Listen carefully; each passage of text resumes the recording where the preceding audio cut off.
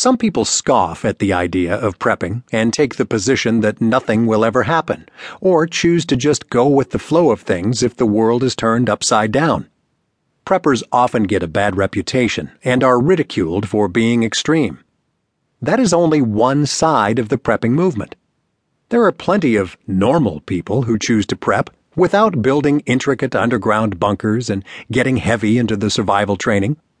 You can still be a prepper and maintain your normal lifestyle. Go to the movies, go out to dinner with friends, and do what you normally would. You don't have to become reclusive, grow your hair out, and wear camo. There are plenty of average Joes out there who are quietly preparing to survive whatever may come their way. One of the difficult parts about prepping is how much to really prep for.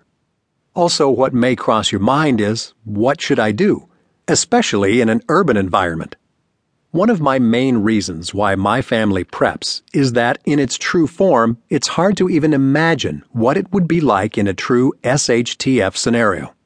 Most people focus on a certain event and look at the likelihood of it happening instead of how far away we actually are to being sustainable, especially in an urban setting. Now that you know why it is so important to be a prepper, it is time to learn what you need to do to start planning for an uncertain future.